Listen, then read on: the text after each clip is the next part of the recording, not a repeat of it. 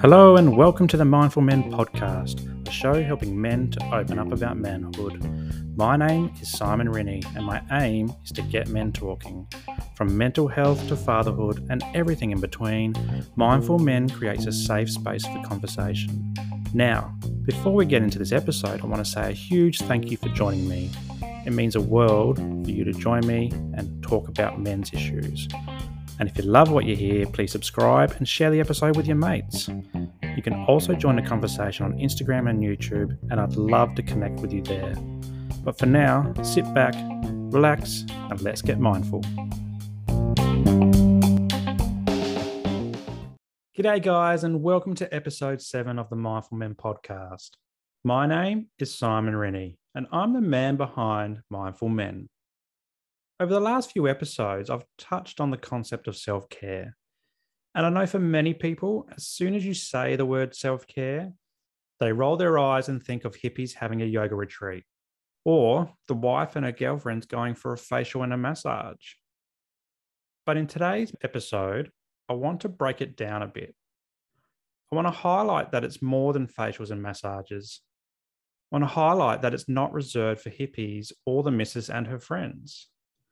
In fact, blokes can benefit from self-care too. And not every now and then, but as a regular everyday thing. Why? Because self-care is critical to managing our overall health and well-being. Now, before I get into things, let me take you down a walk through memory lane. Think back to when you were growing up.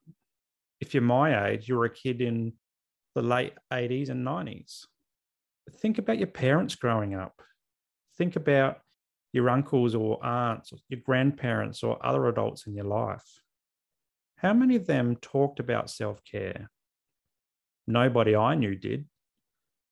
And the only remnant of self-care that came into conversation was whether you had the apple a day to keep the dentist away.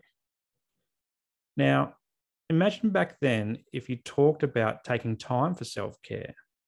You'd probably feel selfish or be perceived as selfish. You were more likely to be seen as putting your needs in front of the needs of your family or friends. And this mindset might continue until today because you've been socially conditioned to think of self-care in this way. Self-care is a hard concept for people to grasp for reasons just like this. But it's essential if we're going to fight off mental illness or even recover from it.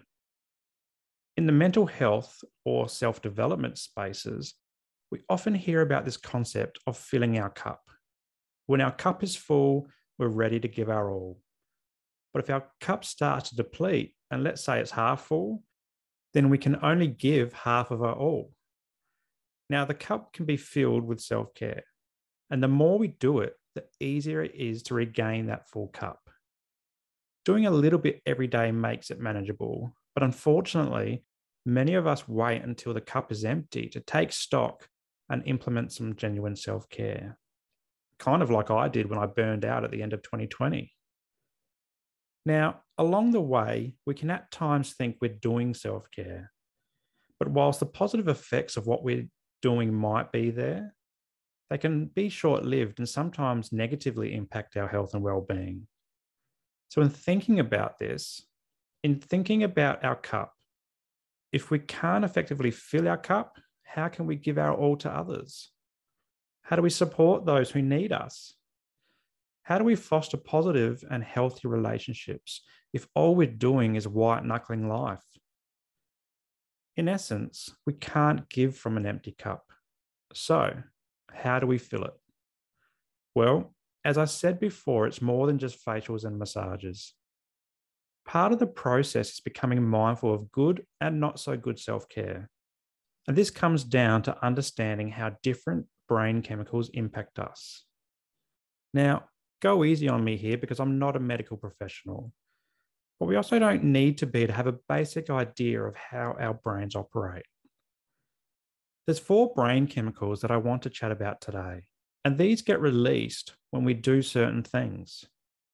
Sometimes they're called the happiness chemicals or happy hormones. And these are dopamine, serotonin, oxytocin, and endorphins. So let's have a quick look at these and see how they might impact our self-care regime.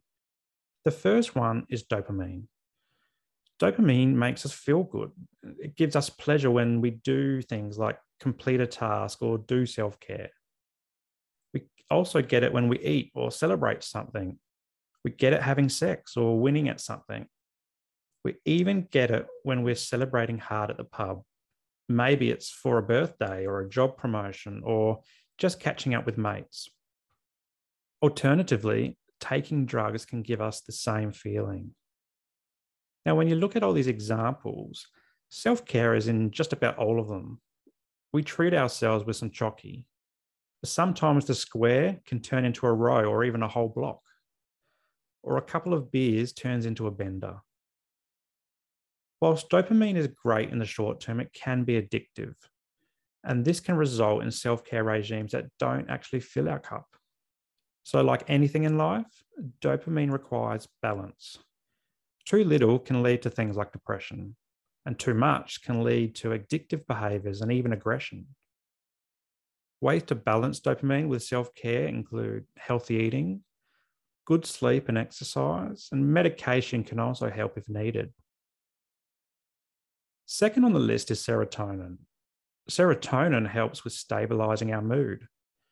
Have you ever been in a bit of a stressed or angry or anxious moment and then gone for a run, and only to find that when you finish, you're in a much better mood? Well, serotonin helps produce this. It makes us feel happier and also helps us to sleep and think. It can also be produced by getting outside in the sun, meaning that you can also go for a walk for a similar benefit. Or if walking is not your jam, maybe a swim or meditation or even a bike ride will help. Now, like dopamine, if you don't have enough serotonin, you might experience depression or anxiety. You might feel down or bad about yourself. You might have issues with sleeping and feel like smashing a whole chocolate block in one go. Conversely, too much serotonin can lead to headaches or restlessness or even other health issues. Exercise is great for serotonin, particularly if it's outside, but also eating right, meditating, yoga, and even therapy are great ways to make sure that it's in balance. The third of the happiness chemicals is oxytocin, and this is the touchy-feely one. Think about giving your kids a hug or smooching with the missus. You can get it from a massage or petting your dog. When you do these things, you get a hit of this happy hormone. But it's also essential for things like breastfeeding or making testosterone and moving sperm. Oxytocin also helps us build relationships and plays a role in us building trust, empathy, and bonding with others. Now, from what I've read, having too little appears to be linked to depression and even social phobias. Therapeutic or medical interventions seem to be the ways of balancing oxytocin levels, but natural methods include getting your cuddle on. And let's be honest, who doesn't like a cuddle? And then there is the lucky last, endorphins. Endorphins are our body's natural pain reliever. When we get a rush of these, we can push through pain despite being hurt. Like when you've torn your hammy trying to get back into footy again for the first time in 10 years, but you still manage to make that final run to try and score a goal. Whether or not you did score is another thing altogether, but endorphins helped you push through that pain for a short period after the injury. But endorphins are more than just an inbuilt pain reliever. They also produce as a reward system, like when we're exercising or eating or even having sex. It also comes from being artistic or listening to music, dancing, and having a good old belly laugh. Now, if you don't have enough endorphins in your body, again, it can lead to things like depression or anxiety, difficulty sleeping, and even mood swings. However, there is also such thing as having too many endorphins, and this can result in addictive behaviors such as hurting yourself to feel that rush, or even exercising too much. And like anything, balance here is the key. So there you have it, a quick dive into the happy hormones: dopamine, serotonin, oxytocin, and endorphins. What we can see here is the things that release these hormones are all related to self-care, and they can all fill our cup. Things like exercise and eating right, socializing and getting out in the sun. It could be petting the dog or cat, cuddles with the kids, sex, and even facials and massages. These are all ways to increase the happy hormones and fill our cup. Now, before I go, I want to bring us back to last week's episode and quickly touch on the notion that self-care is holistic. A holistic approach for me includes knowledge. When we know a bit about ourselves and our minds and bodies and how they work, we become mindful of what we need from life.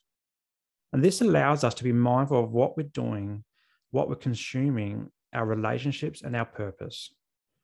And with this comes an understanding that when our cups are getting low, we need to do some self-care.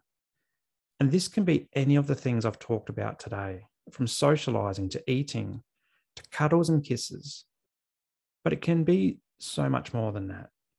It can be going to therapy, getting meds, or taking a holiday. It could be reading a book, watching TV, studying, learning a musical instrument, building something, planting something, pulling weeds, or even mowing the lawn.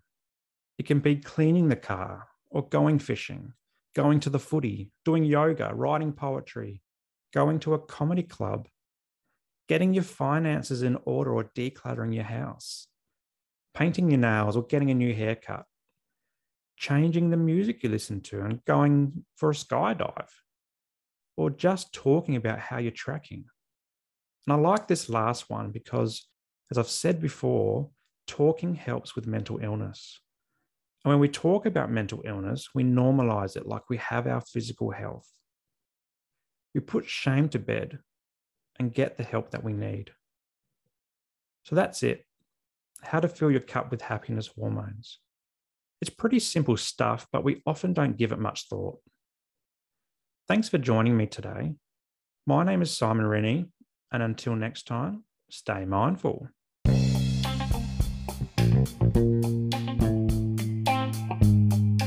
Well, that's a wrap for today's episode, and I hope you got some value from it.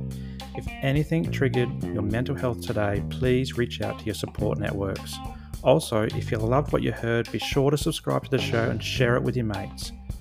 For more from Mindful Men, you can check us out on Instagram and YouTube, and I'll throw the links to these pages in the show notes below. But until next time, stay mindful.